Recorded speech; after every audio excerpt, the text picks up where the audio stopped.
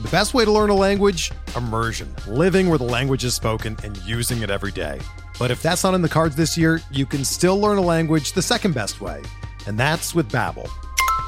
Be a better you in 2024 with Babbel, the science-backed language learning app that actually works. Don't pay hundreds of dollars for private tutors or waste hours on apps that don't really help you speak the language. Babbel's quick 10-minute lessons are handcrafted by over 200 language experts and help you start speaking a new language in as little as 3 weeks.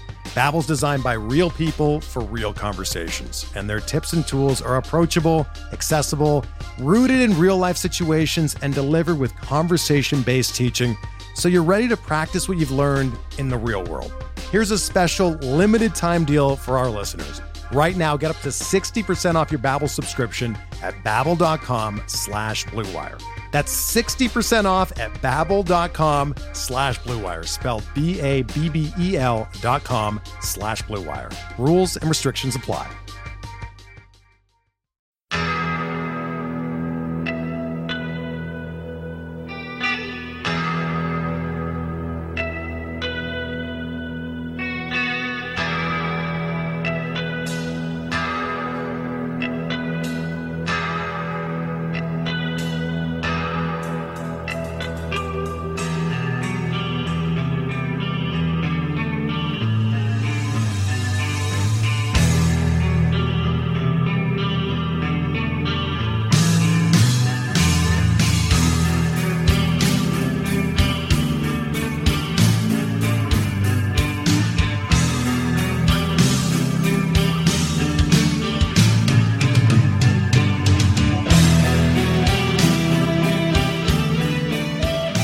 Welcome back, everybody, to another episode of Benched with Bubba, episode 534.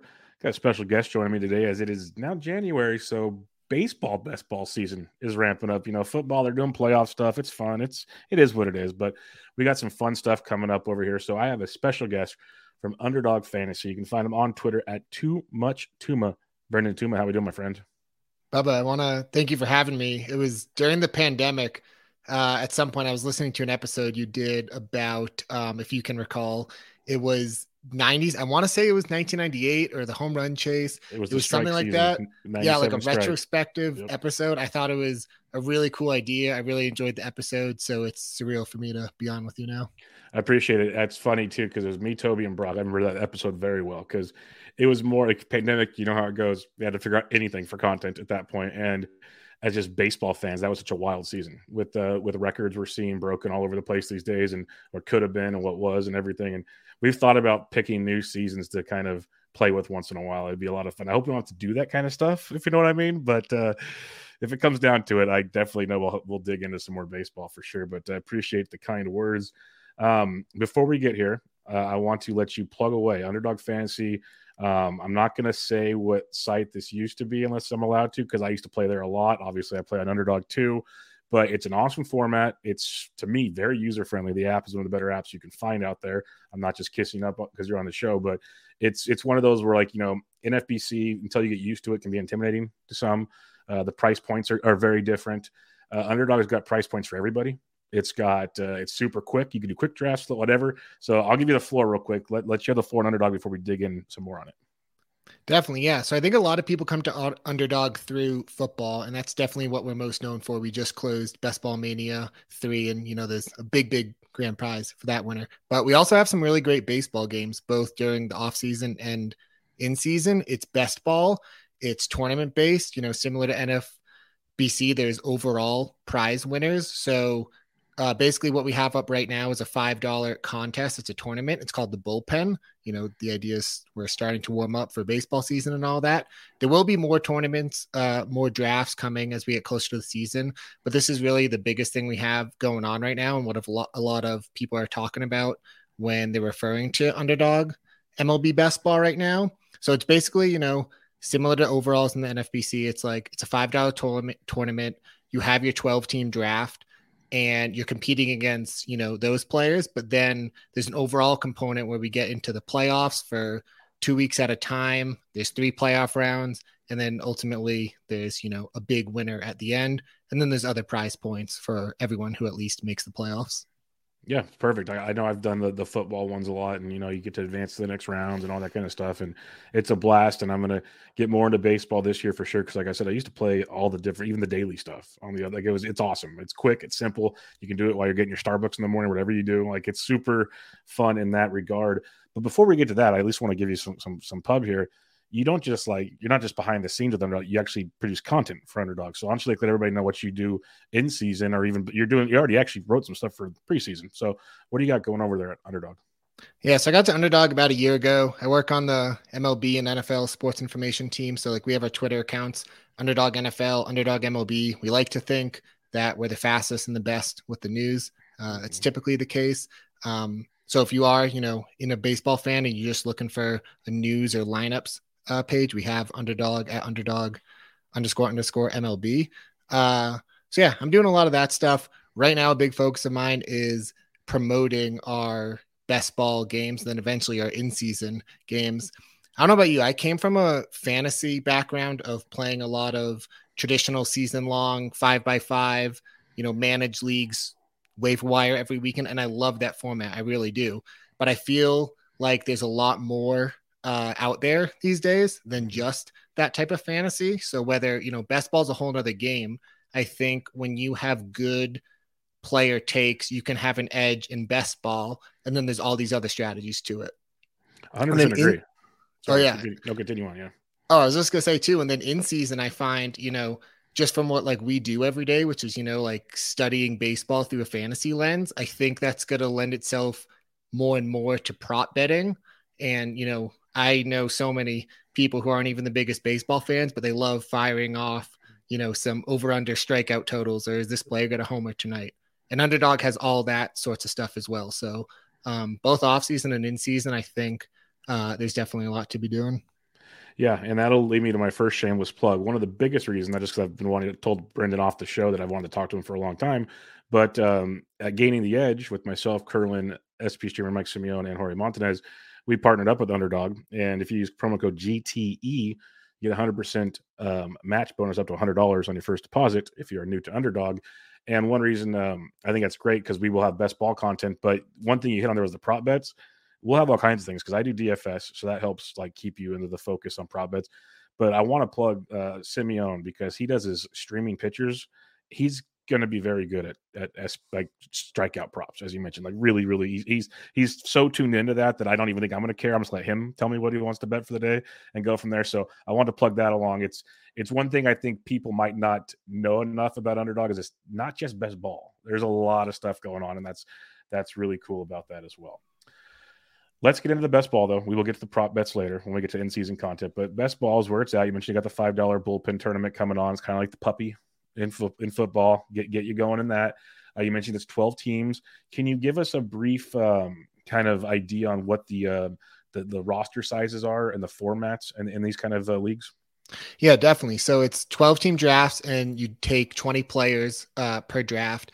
And this is something that we talked a lot about this offseason, especially as we're trying to get more serious about our baseball offerings, is should we cater more towards, something like the NFBC, where it's, more roto-based or, more positional-based form of fantasy. And we ultimately decided not to. What we like to think at Underdog is it's a low barrier to entry.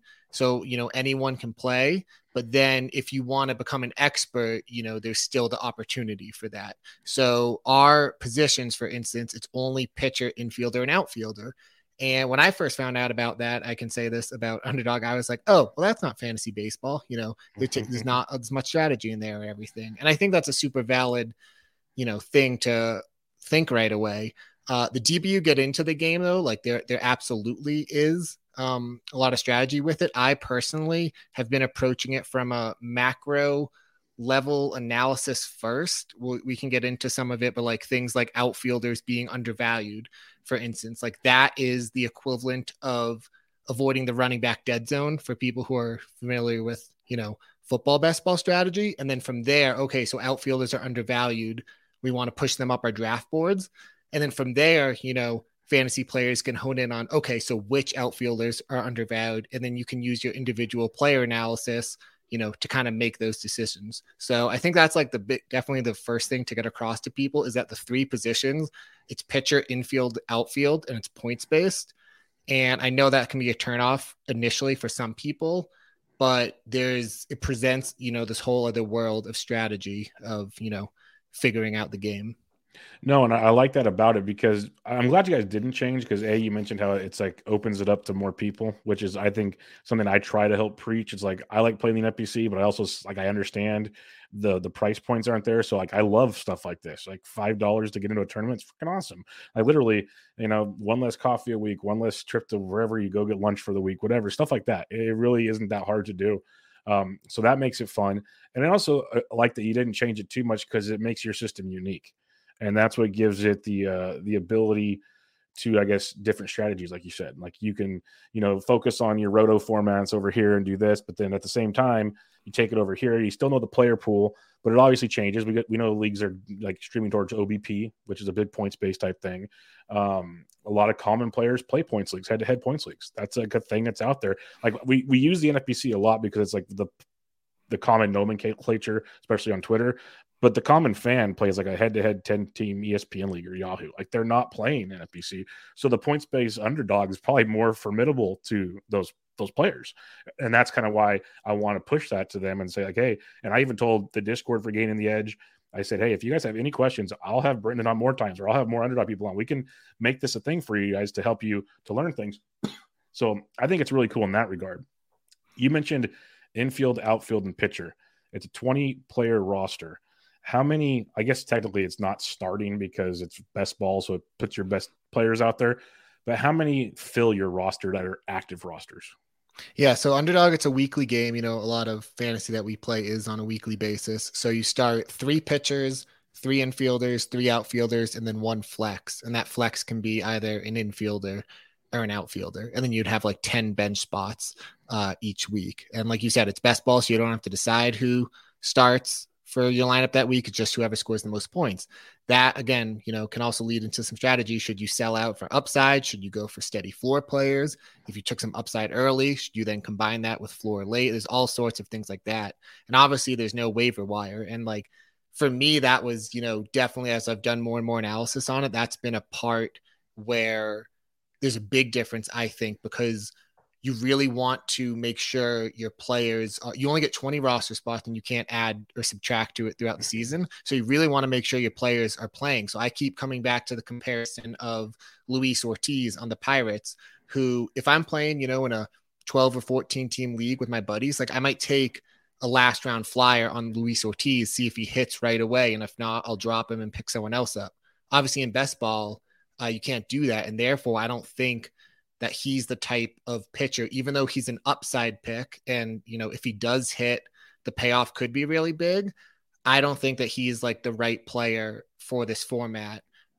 Just because, again, you want so much projectability. You want, floor, even late in your drafts. Yeah, it's the old nomenclature that we see around a lot. It's at bats, innings pitched. Like there's just something about it, even if it's not the quote unquote best quality, like ceiling guy, like you said, just accumulating the points. That's the name of the game. It's just accumulating the points. So even if it's a Michael Brantley who plays 6 games a week, he's probably a lot better than a lot of other outfielders you're thinking of as like your 4th outfielder or 5th outfielder or something. Like there's a lot of viability to that, especially in a format like this. And that's why it's fun to have this conversation, kind of open the mind, I guess, to other options besides your standard. Like you said, take your chance on a Luis Ortiz. Go take your chance on, some of the other big Dick Jordan out of St. Louis or some of these other guys that are, really trying to make a move. Matt Mervis, if you really think he's going to make the team, but he might not. He might start in AAA, and now you have an empty roster spot until whenever that happens. And that could really kill you because if you have 3 more injuries or something, and that team's pretty much shot. So it's like, what risk do you want to take is a very, very valid point. Back to these contests, the overall ones, especially like the one you have now and some others. There's usually, like in any overall contest, there's like a limit to how many you could have in there. What's the limit on most of these contests? Like, is it 20 teams, 50 teams, 100 teams? What do you guys have usually? Oh my God. I knew I was thinking about this before you recorded. I got to pull it up and make sure that I know here because I can't play in these contests as an employee. They do set up some employee only contests. I hope you get to you got to know the system a little bit. Yeah. But every now and then there's, a few things. So hold on, I'm pulling it up right here. Okay, so it's as big as I thought. It's 150 entries. So that's what I was talking about before about and that's like per tournament. So right now we have the $5 bullpen up. Eventually we're going to have our $25 the dinger, which is kind of like the Best Ball Mania version of football, but for baseball. And then there will probably be another $5 tournament, but we'll see. There's also just 12 straight up 12 team drafts. If you don't want to do the whole tournament structure, there's various price points for just to do a 12 team draft. But yeah, that's what I was talking about a bit with anyone can play. You know, if you have a buddy who, I know I have a few friends like this who around March, spring training, right before opening day, they start texting me about baseball. We talk a little bit, but they don't want to be talking about baseball in August and September. But I do have a lot of friends like that. If you do want to, you know, just fire off some drafts, you can easily do that. But like I said, there's, if you want to try to like master this game, you can do up to 150 entries in each tournament. You can do, you know, various tournaments. There's a lot of ways. I like to view it as a portfolio. This is a lot of people, you know, with Best Ball NFL view it this way as well. Whereas, you know, it's not like you just have your one league. And if you miss out on Christian Javier in that one league and he was your guy and someone sniped you on him, like you just don't get him. Mm-hmm. If you do enough volume of drafts, you can say I'm 50% exposed to Christian Javier. And that's kind of where you can get your edge. That's how you can, you know, fade players just by almost never taking them over the course of 100 drafts. And that's what I find fun about that. And the ADP changes as the off season goes along. So you can get, so that's, I'm getting a little bit into the weeds with it. No, but, that's fine. Like I love it because this is where it really gets fun. Cause you mentioned like the ADP changes because people aren't playing yet, but then they'll start to play. So they'll change a whole bunch of things. Like you mentioned, I laugh because it happens every year. Like I made a sarcastic tweet the other day that obviously not everybody takes sarcastically, but I said, "Oh, look, football season's over because now we have more people in the content world." And it's same thing goes for followers. All of a sudden, they start creeping in because it's baseball season now. Now we want to pay attention. And it's the same thing every year, just like you're talking about for your underdog. You know, signups come March because spring training, people are seeing pitchers and catchers and all that kind of stuff. You get the itch again, and then it's great because, like you said, the season starts and you can be done with best ball, or you can do the in-season content. You mentioned the 12-team standalone leagues, which is great as well because over at Gaining the Edge, we've already talked about as a group of 4 of us that for the Patreon members we have, we're going to run some 12-team leagues because since they're standalones, we can do that. That's a beautiful thing. Like you said, you can just send out some links to some buddies and form your own leagues. We can just play for fun, like have a little, in-group contest. Not so easy to do on the best balls. Like if you want to do that, you basically just go, hey, I'm jumping into this one. If you want to jump in, go quick because it is what it is. But you can still kind of do it. I've done it with some NFEC contests already. We filled up like half of them. But that's kind of the goal. Like you said, is get everybody in there, have some fun, do your things, and fill these. And they go quick. They go really quick, even if they're slow. Like if it's a slow draft, what are the timers usually on slow drafts? If you know off the top of your head, I know like 2 hours, 4 hours for some, but I don't know what you guys got going at underdog. Yeah, so we have slow drafts that are 8 hours per pick, or if it's a fast draft, it's only 30 seconds per pick. So, I've done that myself. Even with some of these employees drafts, I'm like, okay, I'm like just hanging out at the coffee shop, like you said, like waiting for my coffee to come. I'm going to jump in this draft right now, and then all of a sudden, it's like flying by. So, again, and that's fine if that's how you want to do your one draft. But a lot of serious players I know prefer setting up on their desktop, having their rankings ready to go, all sorts of stuff like that. Yeah, no, I've done so many where I'm like bored on like a Tuesday night. I'm like, I'm gonna jump in an underdog real quick. I'm sitting on the couch watching something. I'm like, let's do a quick 30-second draft. Like, and it's fun. It's fun. It definitely works in that regard. You mentioned points-based scoring. For those that are kind of new to points-based, like I use the overall like OBP is a big factor because you want to walks count, all those kind of things. Can you do like a quick run through on what exactly we're looking for in this points-based scoring? Yeah, so I will say about the points-based scoring, again, like not a lot of people come from, a rotisserie background or head-to-head categories. We just do points because that's just how the game was created here. I will say a very intentional decision we did make is to keep the points the same as last year because things in 2021, our contest was different than it was in 2022. And we're trying to really get this game off the ground and running and building strategies and content around it. Again, I use NFL as an example all the time just because it's been so well established and set up. But like every year we're seeing, okay, people are saying these running backs are overvalued in this range, so don't take them here. But then they start going so late. Now it's like, are they a value again, and things like that. And that's what we're trying to eventually get with our baseball game. So it is the same scoring as last year. I can just like read it off quickly, but it's, things like 3 points for a single, 6 for a double, 8 for a triple, 10 for a homer, 3 for a walk, 2 for an RBI, 2 for a run, 4 for a stolen base. That's for hitting. We do say that hitters only get positive points. There's no negative points for hitters. And then for pitchers, it's, 5 for a win, 5 for a quality start, 3 for a strikeout, 3 for an inning pitched, and then -3 for an earned run. So pitchers are the only players who can, lose points like that. But unless it's a meltdown outing, you're not going to lose points like that. And when you chalk it up that way, similar to what you were saying, it's all about playing time, especially for hitters, because you're trying to accumulate, fantasy points. And then for pitchers, it's a lot about volume as well. It's, innings and quality starts are 2 huge components of it. So if you are taking that, young breakout pick, if they're never going to go 6 innings, they're never going to get quality starts. And, that's a little different. Ratios are not as big of a thing in underdog drafts.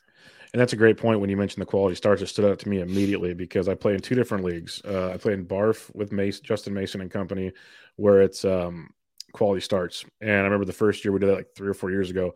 It's an eye opener. It obviously, guys have to go deep enough, but just how many guys consistently do it, it's a lot different than you'd expect. And secondly, I'm in an innings pitch league as well. And that's an accumulation of sorts, but it's quality accumulation versus just accumulation. There's a difference between that because you mentioned the earned runs. Well, some guys we see go time and time again will go 6 or 7 innings, we give it 5 runs. And that's where it's like, well, is that really like, it's not getting your quality start and he's giving you -15, like hope he gets the win, I guess. So it's kind of a catch-22 there. In that regard, and I'm going to hop around now because we mentioned 3 infielders, 3 outfielders, 3 pitchers, and a flex, which is another hitter. Stick with the pitching for a minute, though, in that regard with the accumulation, the quality starts. I'm looking at the ADP, and they're not going early, like compared to what you'd expect with something like that serious. Do you think there's a sound strategy behind that because hitting's so important, or is that maybe an angle to go? It's like, hey, I'm going to go lock in like 2 aces right out the gate and lock in quality starts and innings and stuff like that? Yeah, so I will say, especially if people are new to the game or they're familiar with the game and just want to take, their abilities to the next level, there's a lot of opportunity right now. There's edges to be had in underdog best ball on for MLB right now because we're so early. One, it's a new game. This is only the second year we've had this format up. So the efficiencies just aren't ironed out. And then 2, this contest launched, the bullpen, the $5 one, launched at the very end of December. And so we're only, a week or 2 into it. So the ADP has not been, efficiently sorted out either. So now, if you want to start gaining an edge, I think now is seriously the time to hop in there. Like you said, so I'm actually working on an article about this coming up, but about pitchers and exactly what you said about aces being a little bit undervalued. Right now, SP12 is going at the end of the 4th round. So basically everyone's SP1 going by the end of the 4th round is not what we're used to seeing in other drafts, but I think there's a real value to be had there. What happens at the start is that we sort the ADP by projection, and hitters are projected to score more points. So they stay towards the top of most people's drafts if they don't realize. But with starting pitchers, like you said, there's not that many these days who go deep into games to get quality starts and win. So there's just less of them available. It's almost like a running back in a football draft. You need to get them early or you're not going to get any production from that spot at all. And even worse than a running back, actually, there's not as many breakouts, late, like bankable breakouts that you can draft in January and know that they're going to be producing, all summer long. So I think that taking advantage of some of this early ADP with the starting pitchers, not necessarily in round 1, but in rounds 3, 4, 5 is a really sound approach right now. Yeah, because like just for an example to listeners out there, and it happened a lot towards the end of the season, like a guy like Spencer Strider, who everybody loves, it was until like late August, he wasn't really a consistent 6 inning guy. So like and he probably will. I'm not saying he won't be this year, but you mentioned the breakout factor. It's like, okay, you're looking for Christian Javier's, Luis Garcia's of the world. They're not always going deep. Now a guy like Framber Valdez, on the other hand, goes deep all the time. He gets over 200 innings. That's a big deal. We know Alcantara does what Alcantara does, and so on and so forth. Where that's just kind of a different. Like even Charlie Morton goes a ton of innings, and no one likes him because it's Charlie Morton. But I'm not saying go run and pick Charlie Morton, but that's just an example of how he varies in this format compared to like your roto formats, compared to some other elite pitchers who just don't consistently go deep. Like Blake Snell probably wouldn't qualify in this format. No, but it's a different deep. Yeah, and this is something that Scott White on CBS has talked about, not for Underdog, but just for fantasy in general, is that some of these older pitchers are being undervalued because a lot of people think, oh, they're old, they're going to break down.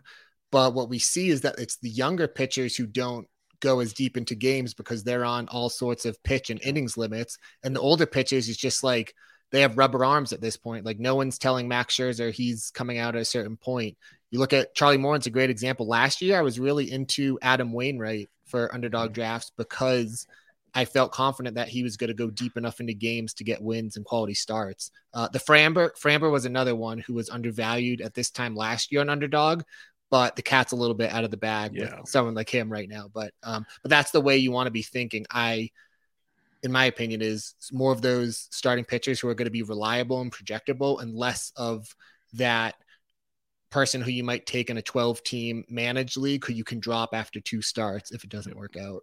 Yeah, that's a very interesting thought process. That's why it stood out to me the second you mentioned the quality starts, because it just changes everything in your head real quick. Because 6 innings is not what it used to be anymore.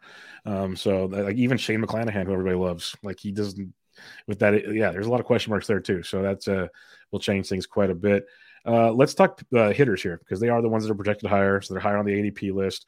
You got infielders, you got outfielders, like we mentioned. Looking at the initial ADP here, it's like Judge, Soto, Acuna, J-Rod, but then Vlad is 5th because OBP, in my opinion. He stands out in that regard. But when you're looking at hitters, how do you kind of, at first glance, before we really dig into the positions between the two, how do you kind of evaluate that when you're going to draft? Because you mentioned, first, second round, you can still take a hitter, but then attack pitching potentially. Not saying you have to, but that's an option. How do you go about it? Because obviously you're starting 7 hitters a week compared to 3 pitchers, and you have only 20 roster spots. So how are you kind of focusing on hitters in your draft? Yeah, I think my advice for hitters to start out would be either, put Underdog scoring into your projection system of choice and see what it spits out in terms of total points, or, find an analyst or someone you trust, find their rankings or projections, because I think the hardest part is separating the positions, and infield is just infield. So right now I know in like the NFBC, Jose Ramirez goes extremely early because he plays third base, and third base is kind of a shallow position. It's shaping up for this year.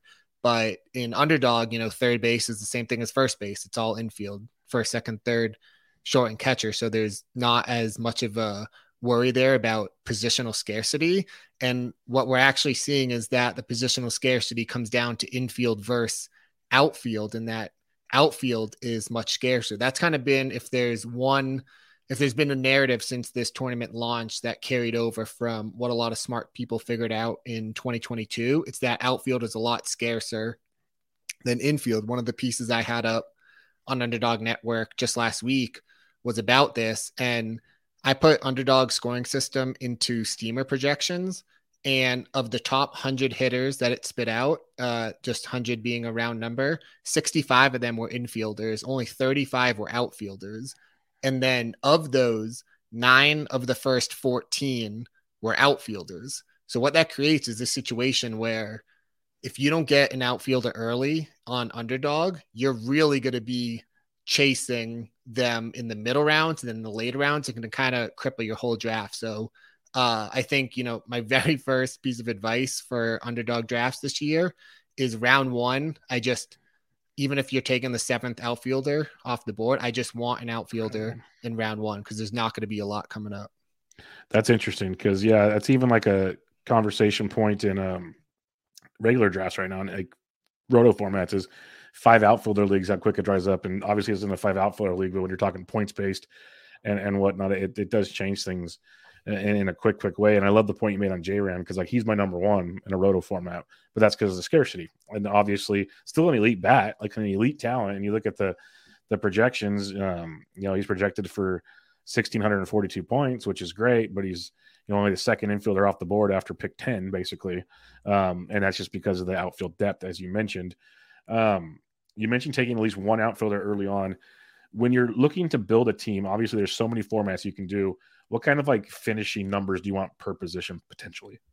Yes, this is something we actually just ran the data behind the scenes at Underdog, and I'm still waiting on like the full report to come out of everything that happened last year. So there's going to be a lot more, content around that to come out, and this game's only going to get more and more efficient, and that's why kind of figuring some of the stuff out early will lead to a big advantage. I think the outfield situation has kind of been noticed by a lot of people now, and I think what could be next is the aces and starting pitchers. What you noticed about just taking a quick look at the ADP. But what I also wanted to mention about find your projection system of choice or your favorite analysts' rankings, and strictly look at those points, because at the end of the day, it doesn't matter where those points come from. You just want to score. It's not like you need stolen bases. It's not like you need to start a third base and a catcher. It's you just want to get the most points. So whether that means having a perfectly balanced roster of 8 pitchers, 6 infielders, 6 outfielders, or going lopsided in one direction, is it doesn't necessarily matter. And especially for infielders, you just want to be looking at, that points projection total and kind of getting it out of your head. Okay, this guy's a second baseman, second base scarce. And I know that's tough to do. One thing that the Underdog scoring does do by combining all infielders, it really kills catchers. So Adley's going to get drafted, and, JT Realmuto's going to get drafted, but their value is just not the same as it normally is in regular fantasy. You can almost just it's like that in relievers. You're not taking relievers, obviously, because saves was not a category involved here. So it definitely changes that mindset as well as we do that more and more. So we got our 12 teams. We got 20 players, infield, outfield, pitcher. We got points based. You mentioned guys build portfolios. Obviously, you can't build a 150 team portfolio where you work. But what have you heard potentially? Are there certain percentages guys are looking to do? Is there certain strategies you've seen be more successful last year that they might not carry over this year because things change? But is there a format or a strategy that people are trying to hone in on? Yeah, so I don't want to speak in absolutes if I don't have the exact data and everything. And again, this stuff is all coming, and that's why I think we're at a point in these drafts where there's a lot of value to be gained if you can figure some of this stuff out. So answering your other question though about how many of each position should you take, I think that a lot of people's natural assumption is to go balanced, and I think that's totally fine. It's viable, but you also don't have to. Something in football that a lot of people talk about is drafting as if you're right. And if you're going to go with a bit of a hero RB build, you're going to take 1 or 2 running backs early, then you're just going to fade that position, because if those running backs don't work out, there's no point in getting running backs later because your best players aren't working out. And I think there's a case to be made for that with outfield. I think if you do get one of those top picks in a draft and you can secure, especially a Judge or Soto, odds are he's going to be giving you points every single week. So I would say that you could draft less of that position and then load up more on taking, a lot of shots at infield where, you just want to keep rolling the dice to get the top 3 scores. The best way to learn a language? Immersion. Living where the language is spoken and using it every day. But if that's not in the cards this year, you can still learn a language the second best way. And that's with Babbel. Be a better you in 2024 with Babbel, the science-backed language learning app that actually works. Don't pay hundreds of dollars for private tutors or waste hours on apps that don't really help you speak the language. Babbel's quick 10-minute lessons are handcrafted by over 200 language experts and help you start speaking a new language in as little as 3 weeks. Babbel's designed by real people for real conversations, and their tips and tools are approachable, accessible, rooted in real-life situations, and delivered with conversation-based teaching, so you're ready to practice what you've learned in the real world. Here's a special limited-time deal for our listeners. Right now, get up to 60% off your Babbel subscription at babbel.com/Blue Wire. That's 60% off at babbel.com/Blue Wire, spelled BABBEL.com/Blue Wire. Rules and restrictions apply. Each week. That makes a lot of sense. That makes a ton of sense. And that kind of led me to one of my questions I wrote down here. You mentioned you don't really want to punt a position, but in football, there's the zero running back strategy. Have you heard of anything like, I doubt you go zero outfielder, but do you go you don't want to go zero ace pitcher because you lose quality starts, but have you seen a strategy where guys are like, I'm just going to punt this one thing and go with that zero approach? Yeah, so infield is definitely the spot to wait on, because as we've talked about just in this little bit of discussion, and again, this is, what I think is right to do. And, pretty soon I'm going to have all the exact data and information to back it up. I just didn't want to, come out and say we saw this percent of teams win using the strategy and whatnot. But that's what's cool about best ball too. We've seen a lot of that on Underdog, kind of that macro level analysis of the positions to draft. And then it's on the individual player to say, okay, I know I want to take a starting pitcher in this spot. Who is going to end up being better, Justin Verlander or Spencer Strider, things like that. So I think, sorry, I lost my train of thought. The zero running back approach. Is there anything similar to that in the baseball side of it? You said infield would be the way to go, but is there have you seen it be I guess successful is not the right word, but have you seen it be utilized often? Yeah, I think the dream scenario, if you're starting a draft right now, is to get an outfield, at least one in your first round.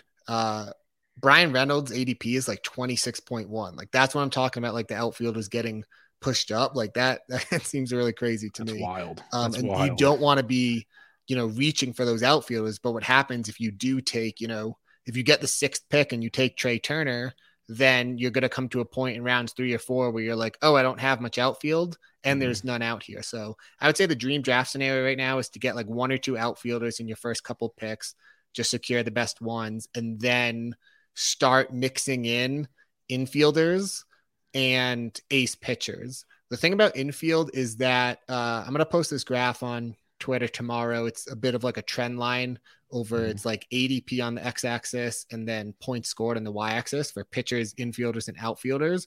And what you see is that the infield, it stays kind of level throughout, especially late in the draft. Taking an infielder in round, 13 versus round 18 isn't going to be that big of a difference, but taking a starting pitcher in round 10 versus round 18 is going to be an enormous difference. Yeah. So there's kind of an argument to be made that you can always wait an extra round on infield, but what you're going to want to do is make sure you got, at least 1 or 2 outfielders early, make sure you get your aces, and then be mixing in infield throughout. Don't completely ignore it, but just mix them in throughout.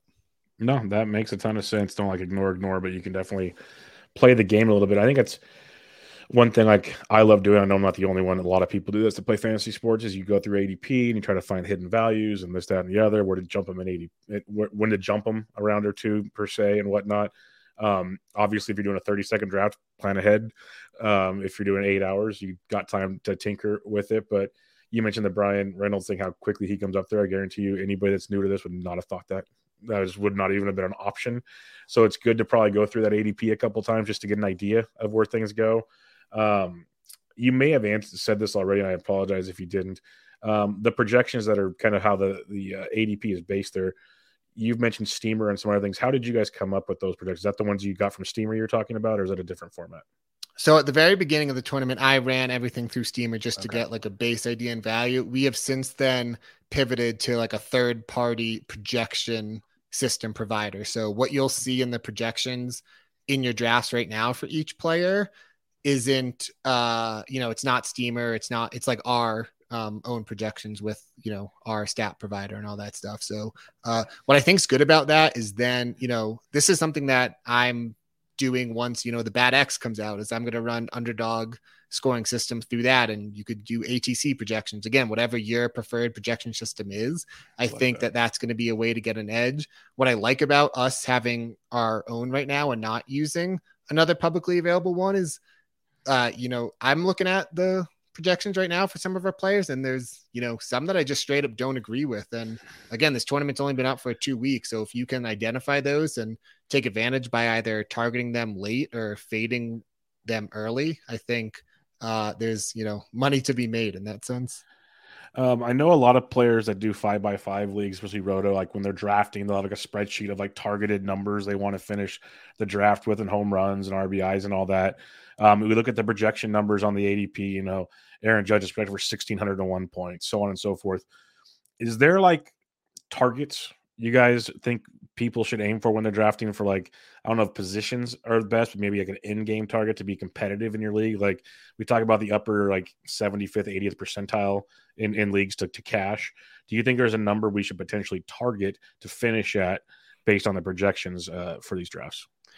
I love this question so much because it's going to lead to more discussion and debate and discourse over, the optimal strategy to take. And I know I'm like teasing all this data I'm about to get from this past season, but like when it does come, we're just going to have so much to play with. And the whole thing is going to be released publicly too on Underdog Network for people to download themselves and play around with. I know there's some content creators on Twitter who have done that with Underdog, both baseball and football data in the past. So I think I don't have those numbers right now, but I think that's the type of edge that if someone figures out, what to be aiming for, that is something that someone should be doing.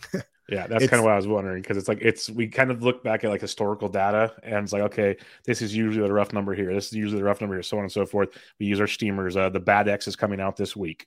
Later this week, I heard. That means ATC is coming out like the week later. So all your projections that we all like to use. And then people try to put them in their systems, and everything's way past my pay grade. But they're good with computers and they figure all that out. And that's why I was thinking this is an edge, and this is where my brain goes. That's why I wanted to talk to you about all this is I know there's an angle to try to quote unquote exploit the system if possible. I'm not quite there yet to figure that out, but maybe I can point someone in the right direction to figure it out for us. But it's very interesting looking at all that and trying to figure out the optimal, because it's just so different, as we talked about. And that's what I like about it. Like I said, it's the points based. It's the roster. The roster more than anything is what gets me. Like that's what makes it so different, because we can play points. We know points. If you're into fantasy, you can figure out points. So if you don't, then you just, in my opinion, no offense, anybody's stubborn. You just don't want to try to learn it. Like it's really not that hard. If you watch baseball and like fantasy baseball, you can figure out points pretty easily. It's the format. It's the 3 infield, 3 outfield, a flex, and 3 pitchers. That's where you have to maximize things. And that's where it really, the strategy, I think, comes into play in a big, big way. When you're looking at early drafts so far, per se, or any early data you have looked at, are there any players that really stand out to you that, like you mentioned, Brian Reynolds goes early, J-Ram goes 10th, which would surprise people? Are there any players that kind of stand out to like, wow, they're going late, or wow, they're going way too early? Like, you don't have to give away all the secrets. I know you mentioned there's certain things that stand out to you, but just for like the novice players that might be listening to this, is there anything that kind of stands out, or maybe something they can look at to help them figure out what stands out?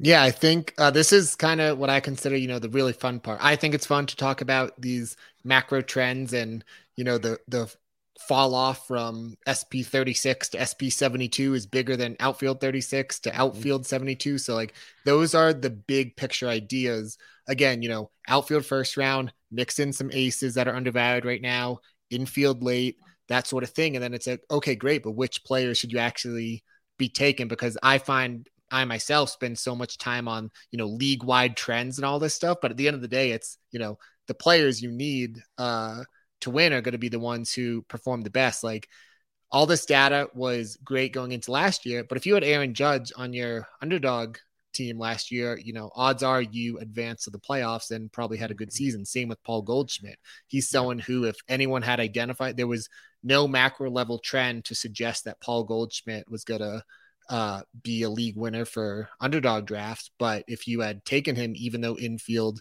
was deep around the point in the drafts that he was going, then again, you did very well. So I think those are things to keep in mind. In terms of actual players, though, that's like what's the most fun part to talk about, and what I'm going to spend most of February and March on is honing in on players. That's what we all do, right? We all like to say like, oh, like last year for me, like Shane McClanahan was my guy going into the year, and I just like loved him. I was touting him. He ended up working out for me, but it doesn't always work out that way. I thought again, like the first place that my mind goes to is some of these pitchers. It feels like within fantasy baseball Twitter right now, everyone is staking their early claim to Christian Javier, who I mentioned already, but he's one who on a site like Underdog, just like the hype hasn't caught up in the sense of where he's going, on the NFBC right now. Yeah, sorry, I'm looking at ADP. Can continue on here, but one just stood out. Like, how's Kevin Gossman going 73rd behind these guys? Yeah, no. So like Kevin Gausman's SP20 right now, like Kevin Gausman's going like one pick before Anthony Santander. So okay, there's a bunch of guys down here I'm already liking for quality starts. This is fun. I'm gonna start drafting here pretty soon. But sorry, continue on as you were. Yeah, so I think again, Christian Javier is like an easy one where just even though he's not like necessarily like a quality starts darling, at least he hasn't been yet. He's just someone who he reminds me a lot of McClanahan as someone who can kind of like take that leap into the next stratosphere. So anyway, it's a long way of me saying I've been so focused on these bigger picture topics that I haven't even done, a full audit of like what ADP looks like. I'm again scrolling down. Corbin Carroll seems like he's going like decently late, and he's hopefully going to lead off every day and accumulate a ton of plate appearances and walks and all that stuff. Vinny Pasquantino has an ADP of 97. That is, seems very exploitable. And then, like a guy like Logan Webb down here at 107.6. There's, and these guys are all going way after Anthony Santander, who we just talked about. And that's why I think you got to get those outfield early. If, it takes one or two drafts, I think, and then a lot of people will, start really picking up on this. And obviously these pitchers we keep like I'll remind people they're going so much later because these hitters are getting pushed up, obviously, and that's what we're seeing in the NFBC right now too. Like there's not a lot of early pitching going on, but I have a feeling like in NFBC that'll change as we get closer to the start of the season and people start seeing these inadequacies or differences, as you mentioned, and we can start picking it apart a little more, I should say. So like just looking at some of these pitchers down here, you mentioned Logan Webb, like Kershaw's kind of broken, but that's interesting. But like, Charlie Morton's down here at 130. We mentioned him. You got some young guys that were really good towards the end and down here super late. So it's 12 rounds to 240 round draft. Like some of these guys are going way late in these drafts. This is interesting. Any hitters that kind of stand out to you? You mentioned Santander. We have actually, let me ask you this question. Is there multi-position eligibility? Are there any infielder, outfielder combos? All right, yeah, that's another great question. And I wanted to address Shohei Ohtani in this as well. So yeah, for sure. So there's no multi-position eligibility. I know there are some other sites and platforms that do draft and hold that still have that multi-position eligibility. And in my opinion, those players are gold in formats like that. But we just have the one position, whatever they're listed at is what they are. We combine DHs with outfield. So like JD Martinez is an outfielder. He'll just show up as outfield. Shohei Ohtani, because he's a DH, shows up as outfield, and he's just a hitter for us. It's just one of those like stat provider things that like, I wish it wasn't that way. I want to find a way to like change that in the future. But for now, that's the way we do it. As I just wanted to piggyback on what you said about you were like scrolling down. So yeah, if you want to get an idea for like players who are going undrafted, it's about 240 in ADP. That 240 players get drafted. So that's when you'll see, the fall off, and then basically everyone just has like the same ADP.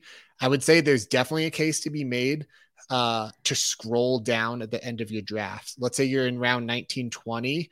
One thing that can help a lot in an overall contest, if you're doing one of the big tournaments, is uniqueness. So let's just say that you are in round 20 and you pick the first person in the queue, a ton of other people are probably picking that player. So even if your team does well and you make it to the finals, someone else might have that player. But if you scroll down where there's not going to be a huge difference in projection anyway, and you take someone who maybe it's, a prospect right now, because like at this time last year, who would have thought, Julio would have been on the opening day roster, or whether it's a prospect or just an upside pick you like, or just someone you think is undervalued, don't be afraid to scroll down at the end of the drafts, because being unique and having a unique setup is a really good thing, because it'll help you separate if you do get to those final rounds of the tournament. And again, that's another reason why, like, if you get the first pick and get Aaron Judge, maybe you have a build where you only go 3 or 4 outfielders and then you just load up on, infield or something, whatever it is. But yeah, don't be afraid to be unique is, another little bit of advice for anyone starting out. Yeah, and I'd really recommend people check out OBP more because just looking at, I just have the infielders queued up here, and it'll really make more sense why certain guys are going much higher than they usually go. Like, and I'm a big fan of, like, say, Rhys Hoskins. He's an OBP machine. Corey Seager, he moved up here. One that stood out a bunch, if you look at the outfield, where did he go? The 10th outfielder off the board is Kyle Schwarber at an ADP of 16. So, like, you wouldn't see that in a 5x5 league ever.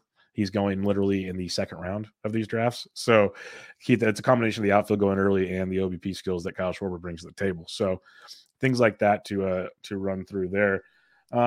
Anything else that stands out in best ball that you'd like to discuss before we kind of talk some in-season talk? Because this best ball, it's going to be great. Like, we'll probably talk again sometime as things change and more data comes out and whatnot. But it's just talking to you briefly so far. There's so many nuances to it. There's so many ways to attack it. There's so many things to dig in on. Like, there's a lot to it, which is fun, which is part of the game. It makes it definitely a strategy based thing, or just make it fun. $5, go do your 30-second draft. Is there anything else on the best ball you'd like to discuss? Yeah, so I think eventually, as we get close to March and April, there'll be a lot more discussion about individual players, and that I always say, like, that's the fun part. Right now, my brain is such in the headspace of we got to figure out the big picture trends. But the only other thing I'll say as a case, because this is what I'm writing about right now, hopefully publish it later this week. But the case to be made for some of these aces early, just to get people to try to conceptualize why the aces are so important, is because on a season long level, the hitters are going to score more than the pitchers. But on a weekly level, it's not uncommon for an ace pitcher to have a dominant start and be one of the high scorers for the week. And then if you have a 2-start pitcher who has 2 dominant starts, that is what really tips the scales in terms of making your team really dominant. So the reason that I like having so many aces early and not even worrying about, Luis Ortiz and those late round, upside picks is because if you can start stacking dominant starts on a weekly basis and you just get some cluster luck and they all come at once. And then if you can do that with like 2-start pitchers, you'll just see the points on a weekly basis start piling up really, really fast. I like it. I like it a lot. And just a reminder to people, you can play the best ball for the season long. Don't play 12-team leagues, individual leagues for the season long. It's not all best ball. Same format, though, so get used to that. But there's obviously more risk you may want to take for the overall type thing. At the same time, maybe more security because you want to count those innings and those at-bats. It's kind of a catch-22 in that regard. But you can do both. Do both and have a lot of fun there. Let's shift to in-season, which I think is something that I don't like. I think people at least know best ball when it comes to Underdog. I don't think people understand how much is offered in season, especially with baseball, because football's king in anything you do, not just Underdog, anything. That's just the reality of it all.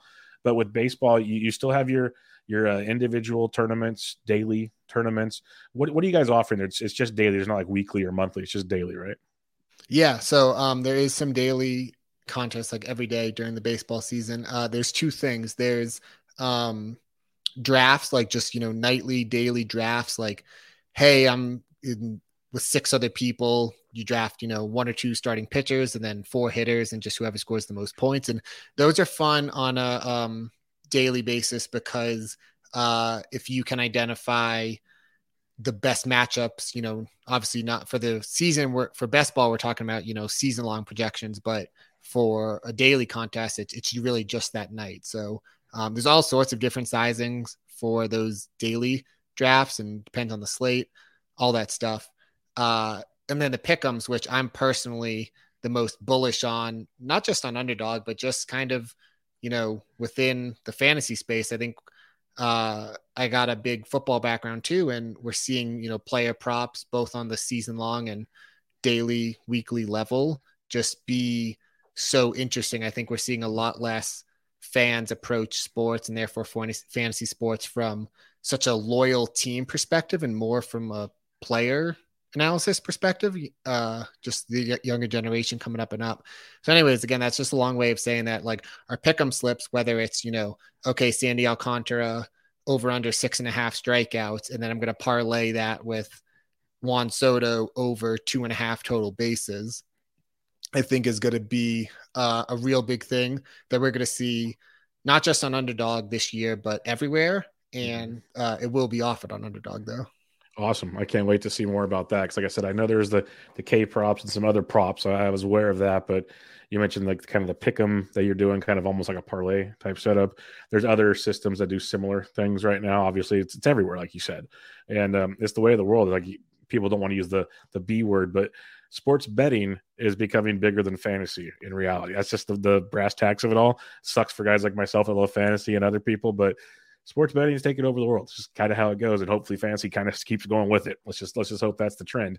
But it kind of goes hand in hand in reality. If you're doing the right research, you should be able to, like you said, if we're grinding like we grind all season and in season, the daily sports betting should help too. That should be all part of the deal. So that's very, very interesting. I guess for the in-season content, you mentioned the prop bets, the daily things, the matchups where there's like three, isn't there? Like you can do like head-to-heads, there's 3-team, there's all different sizes, right? For the daily matchup deals. Yeah. And I should add that this too is going to be something that it's, in my opinion, such in its infancy that anyone who, starts figuring out the edges is going to have. So whether that's like, Michael Simeone, the SB streamer with you guys, if he just, finds the right balance to strike of when to take overs or unders or what like the mark is for too high of a total for, Underdog or any other site to have, there's just going to be a lot of money to be made in that sense too. And I think what you said about fantasy and, sports betting or pick'ems going hand in hand is so many fantasy players already do the hard work. It's I'm grinding waivers in July and Andres Gimenez has been on a heater for the past month. And so that's someone who you should maybe be taking their pick'em slips, as long as that is going on, because people aren't catching up to it on a, sports betting or pick'em slip level as much as they are, necessarily in your NFBC main event. No, and that's what's that's what I love about it. Because like I said, I do a daily Monday through Friday. I do quick hits for DFS. I go over the DraftKings slate, and then that'll obviously correlate. I'm going to bring Underdog stuff into it this year because with GT and everything, I can like do a couple props I like or whatever. That brings up my question: when do the props for the following day go up? Usually, I know it's different, but like sometimes I record the night before and they're not up, but sometimes they are. So like, do you guys have like a rough idea when they usually come up type deal? Yeah. That's a really good question. I'm going to reach out to someone about that and I'm going to DM you on the side to get you that answer. Because it varies for everywhere and day to day. I get it because sometimes you want injuries. You don't want to like throw out a number and totally get screwed. Where like everyone, like right now today, LeBron got announced out like midday. Well, there were prop bets in the morning with LeBron playing. Obviously, then they just took everybody off the board and it changed. So like when you have stuff at night and you don't know the starting pitchers and all that, I get it. I get where it makes it tricky. Like, so I'm not trying to pressure you on this. I'm just curious as a content creator side of things.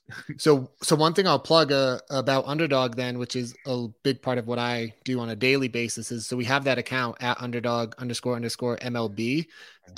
We, think we're the fastest in the industry at getting the news out. And last year we really focused on lineups, getting lineups at who's playing, who's not playing. And I think what we found is a lot, again, we're already doing so much of the hard work, is we were starting to really pick up on, players returning from the IL, players going on the IL, all sorts of stuff. So if, anyone listening is time sensitive in terms of getting this information of a prospect being called up or a player going on the IL or a player returning, I really recommend following Underdog MLB because I know our process for the news and how it works and how seriously we take it. We have the NFL account as well, but I'm pretty sure we're going to be first on, most everything that goes down in season. And this is not me kissing Brendan's butt here, but I will second that because there's not a lot of apps I have alerts set for, but MLB and their NFL app, I have both of those. That every time there's an injury, if there's a lineup, like I get that alert, and it is literally before like you see a Jeff Passan tweet sometimes, like, or it's almost simultaneously. So it's like literally they're on it right when it happens. So I use it all the time because, we can't sit on Twitter 24/7 and wait for everything to happen. So I get an alert, boom, boom, done. And it helps with so many things. It is by far, I've done this for a long time. I've tried to follow many other apps. I'm not going to name names or accounts on Twitter, I should say. By far the fastest ones and most accurate ones. I'll say that much. They at least check before they just start throwing information out there. So I will say that for sure that he's not lying to you. It's actually one of the better ones out there by far. So definitely. All right.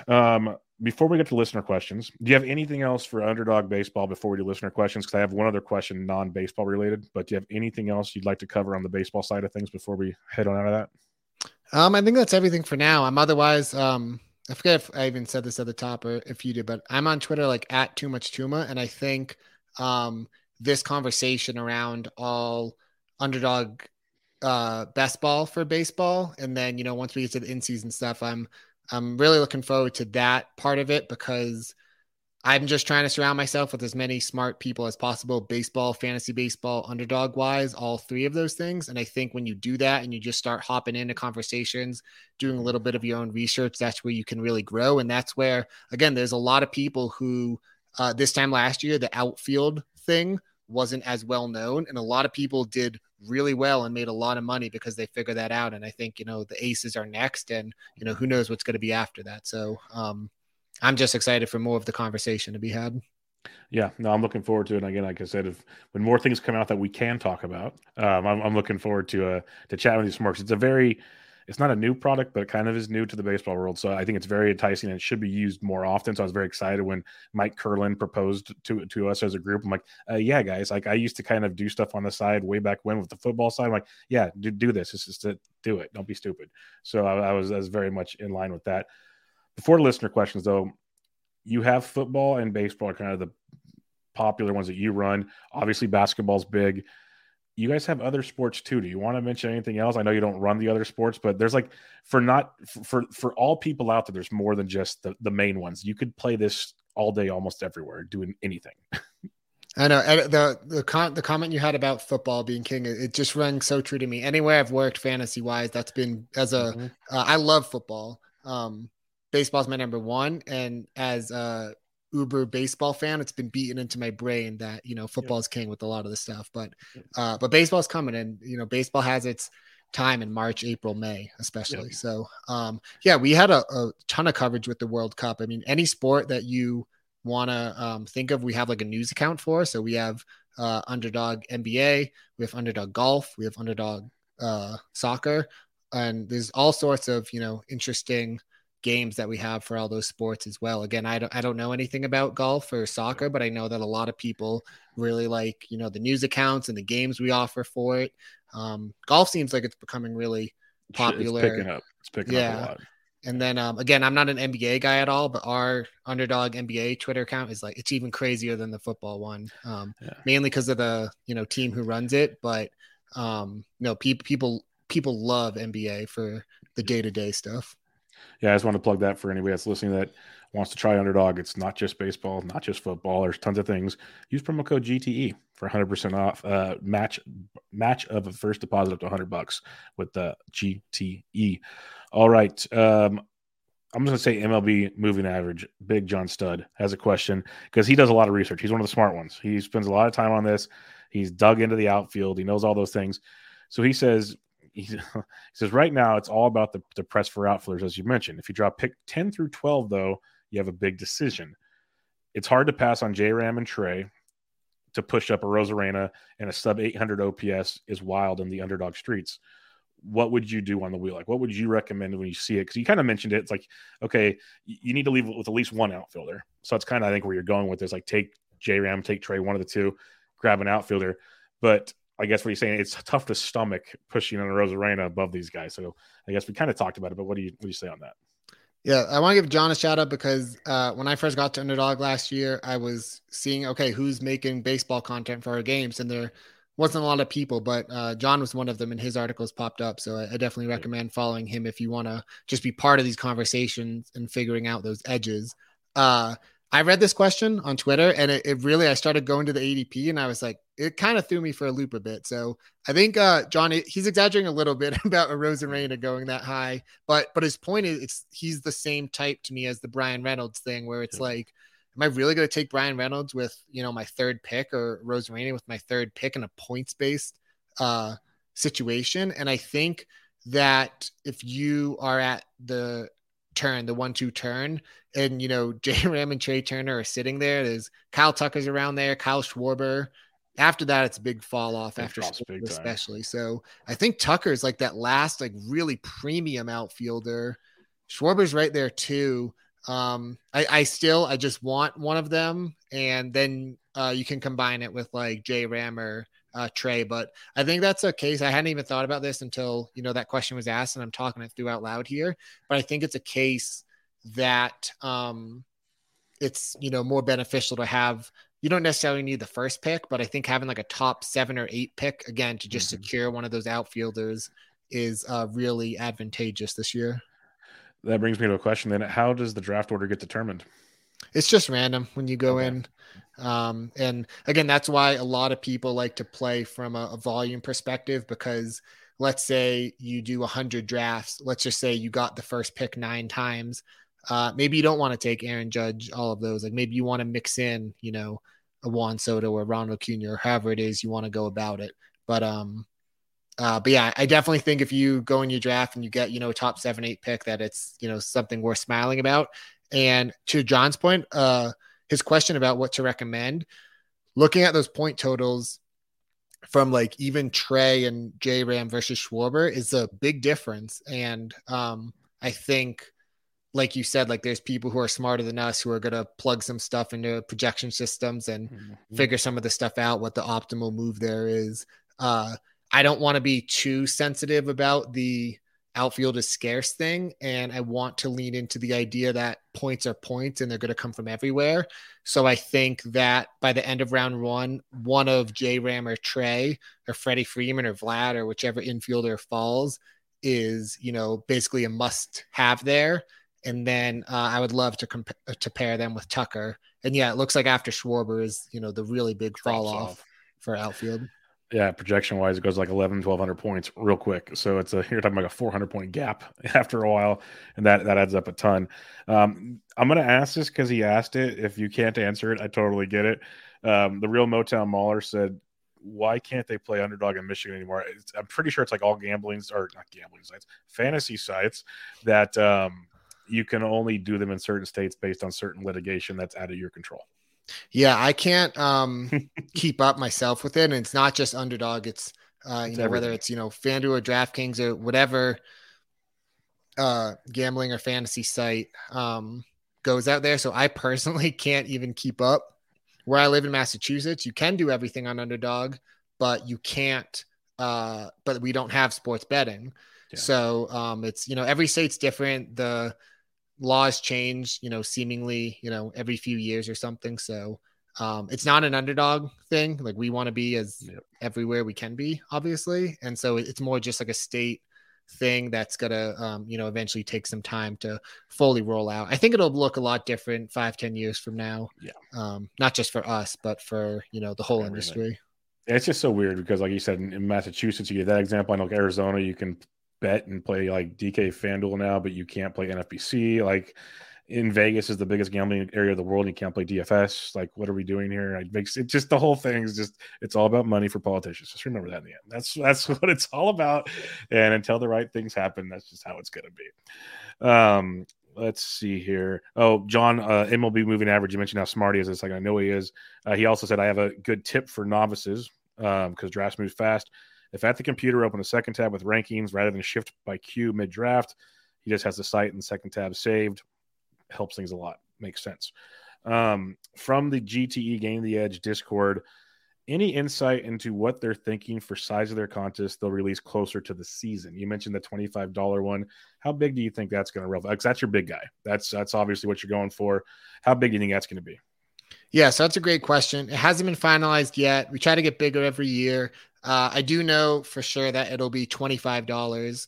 It'll be called the Dinger. That's the same as last year. Again, that's kind of like the Best Ball Mania version of what we have for baseball. And then there will be another most likely $5 tournament around that same time. So one of my biggest pushes just, with, my job and everything is to, really get this word out about this bullpen tournament. And I think the better that this tournament does, and then the better that the Dinger does, and then the better that the in-season stuff does, there's a lot of really cool, I think one thing Underdog's been known for, not so much on the baseball side yet, but with our other sports, is just having interesting contests. Like for football, we have like a rookies and sophomores thing.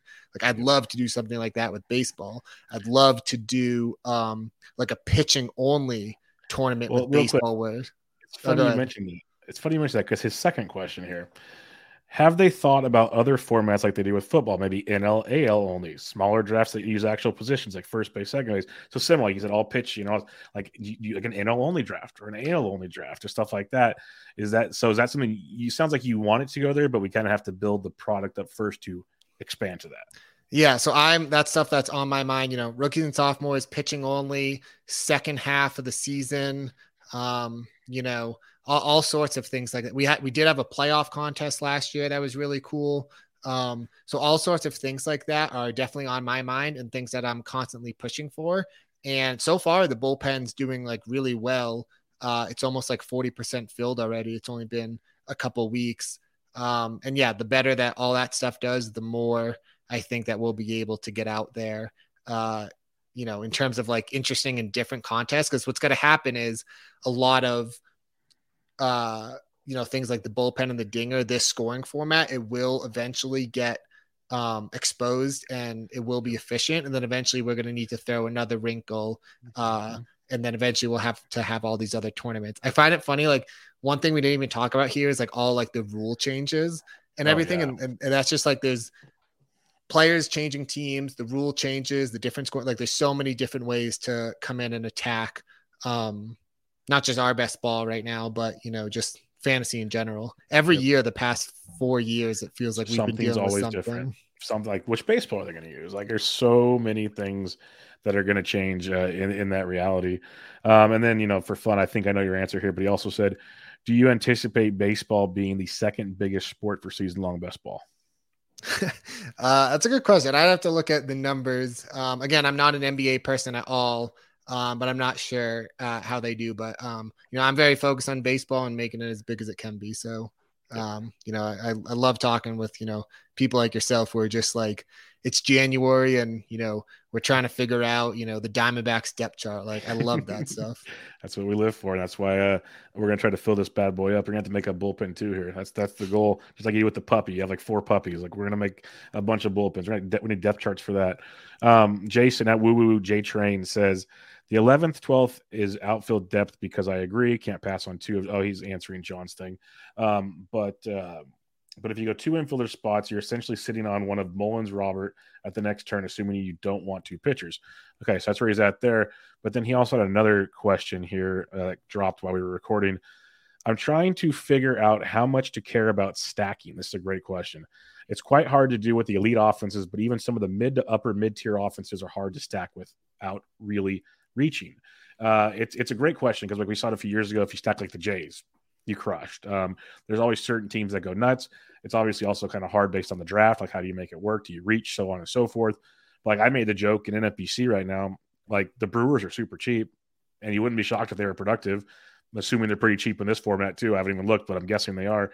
Have you seen a strategy like that work? We're stacking a team because it makes sense, especially in an overall. If that team goes bonkers, your team's going to elevate quickly. And we see it in DFS, but it's different for season long. Have you thought of that at all or seen that at all? Yeah, so I want to shout out my guy. He's on Twitter. It's like it's baseball, but it's at B3ISBOL. He's doing a lot of analysis on Underdog, MLB best ball, and he's exploring the idea of stacking. And again, this is something that I'm about to get my hands on, like how 2022 teams did stacking wise. But he has some theories about the optimal approach, and something that we're looking at together is it's not so much about like, okay, I'm going for this one Blue Jays stack and I'm going to take 6 Blue Jays hitters. It's more about having a few mini stacks and trying to view the game through spike weeks. So like what I talked about with like aces and starting pitchers, if you get that 2-start week from Garrett Cole and he goes off, like you're going to score so many points just from him.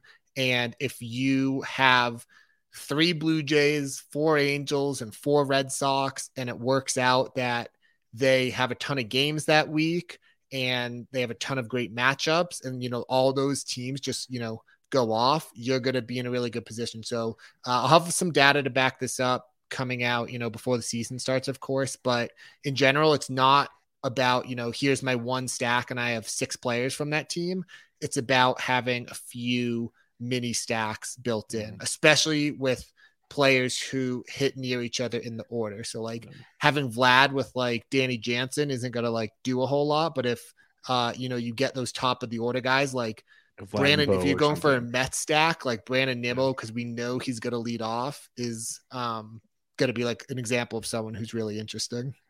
I like that too, because he's an OBP machine, so that's a very intriguing option. Because I remember doing like the NFL best balls, and you do make a point to try to stack a bit, and go from there. And I'll retweet best at baseballs, like you mentioned, he commented earlier in the day. He's got a whole spreadsheet and all kinds of cool stuff for people that are new to it. I'll retweet that. He attached it to our conversation. Last question I have here, at Chase_Cop says, that's with 2 P's, projections wise, what is the best way to approach players that we expect to miss time due to injury, suspension, etc.? How many zeros during the season is too many? Like Fernando Tatis might miss half month to a month. Byron Buxton guaranteed to miss a couple months, so on and so forth. Like, so how do you kind of project that in grand scheme? Like, how many zeros is too many? I think it's a great question because, again, it's something that we're used to with football. If a player's going to start the season hurt, I think a big one, obviously for season-long fantasy, but for this format too, because he is going to be outfield eligible, is like Bryce Harper. Like, how long can you go taking those zeros, but you're trying to get Bryce Harper on your team for the final rounds of the Dinger tournament when all the money is being made. So this is, very obvious, but you would want your players to be healthier towards the end of the season. So if someone's going to miss time, it's better. Like, I'd almost rather take Bryce Harper because I know he's going to miss all this time up front, but then hopefully he's just going to come back and be fine. Where it's like Byron Buxton. I don't know if I'm going to have Byron Buxton in September when the money's being made, sort of thing. So I think, again, these are like great questions. And I'm really excited to be at the forefront of the conversation about all of them. And I would say that when it comes to someone like Harper or Tatis, if you can start building some of those, like let's say you get the first pick and you get Soto, maybe you should reach a little bit more on Tatis because then you'll have that stack for, September. If you've started out with Trey Turner and Rhys Hoskins or, whatever it is, like maybe reach a little bit on Harper to get him on your team as well. So again, this contest, as presently constructed, only has 1 year of data, and not even all of that has come out, although we did learn a lot of stuff during the season. So we're at the forefront of a lot of things right now. And again, we're still talking like macro level stuff. Mm-hmm. And if anyone just scrolls up ADP and says, I think that this player is undervalued, like if someone did that with Paul Goldschmidt last year and they were drafting him everywhere, then, there's a lot of opportunities to be ahead of the curve right now. I love it. This has been a great conversation. I look forward to chatting with you more on this as the season, either in DMs or we do another show or whatever it is, because it's really fun to dig. I enjoy the other format idea things. Like, obviously, I do these podcasts for a while to do season long content, but there's something about this that just makes your mind work differently. Kind of, it's very intriguing. Like you said, we're baseball guys. This is what we do. Like, we love digging into whatever, and they kind of all work together if you do it the right way. So I'm a big fan of that. Before we head out of here, go ahead and plug everything you want to plug with Underdog, whatever you got going on, where they can find you, all that good stuff. Yeah. So I'm on Twitter at TooMuchTuma. I kind of have like 3 things going on. It's, Underdog, work for them, and we have our Twitter accounts. All my Underdog specific content is on Underdog Network. I then have my own free Substack, which is kind of just where I write to try to be creative and different. I like writing about prospects and dynasty and just whatever randomly is on my mind. And then I also have a Patreon that's only $5 a month where I go, a lot deeper on prospects and dynasty and again, all sorts of, sports betting stuff, had a good year last year, and things like that. So like you said, like very similar to you, where it's, I'm not just, we're not just roto players. Yep. We're baseball fans, and there's a lot of different ways to attack it and enjoy the game. And what I find is I have to remind myself every now and then to just sit back and watch a game and not have action on it and not care about my fantasy team and, just watch baseball for the enjoyment of it. So, yeah. Yeah, no, it's awesome. Like, I think what's also great, I kind of didn't really mention it, but say during the season, you just want to do like a daily tournament, but you don't want to do like DFS where you have to like worry about money and all these positions. Like, just do a quick like one, and then you have a little action for the night, and you're good. Like, you don't really think you get a draft spot and you pick a team. Like, yep. There's really no consequences of it. It's fun in that regard as well, and it'll help you learn the format some more. I'll tell you that much. If you're kind of nervous, play those ones. We want you to play the bullpen and stuff. Don't get me wrong, but say you're nervous. Well, come on in when the season starts. Do the little 3-man ones and get to learn it that way. You'll pick up on some trends. Won't help you win all the money like you will in the bullpen, but you can have some fun doing it. That's for sure. But yeah, we're gonna wrap it up there. I had a great chat. Make sure you guys follow Brendan on Twitter at TooMuchTuma. Make sure you go to Underdog Fantasy and get all the goodies there, because it's going to be a fun year playing the bullpen and other things for fantasy baseball purposes, and then in-season props and much, much more. Go to Gain of the Edge on Patreon and join us there, or just sign up at Underdog if you're new. Use promo code GTE for 100% match bonus on your first deposit up to $100. All right, everybody. This was Bench with Bubba, episode 534. Catch you guys later.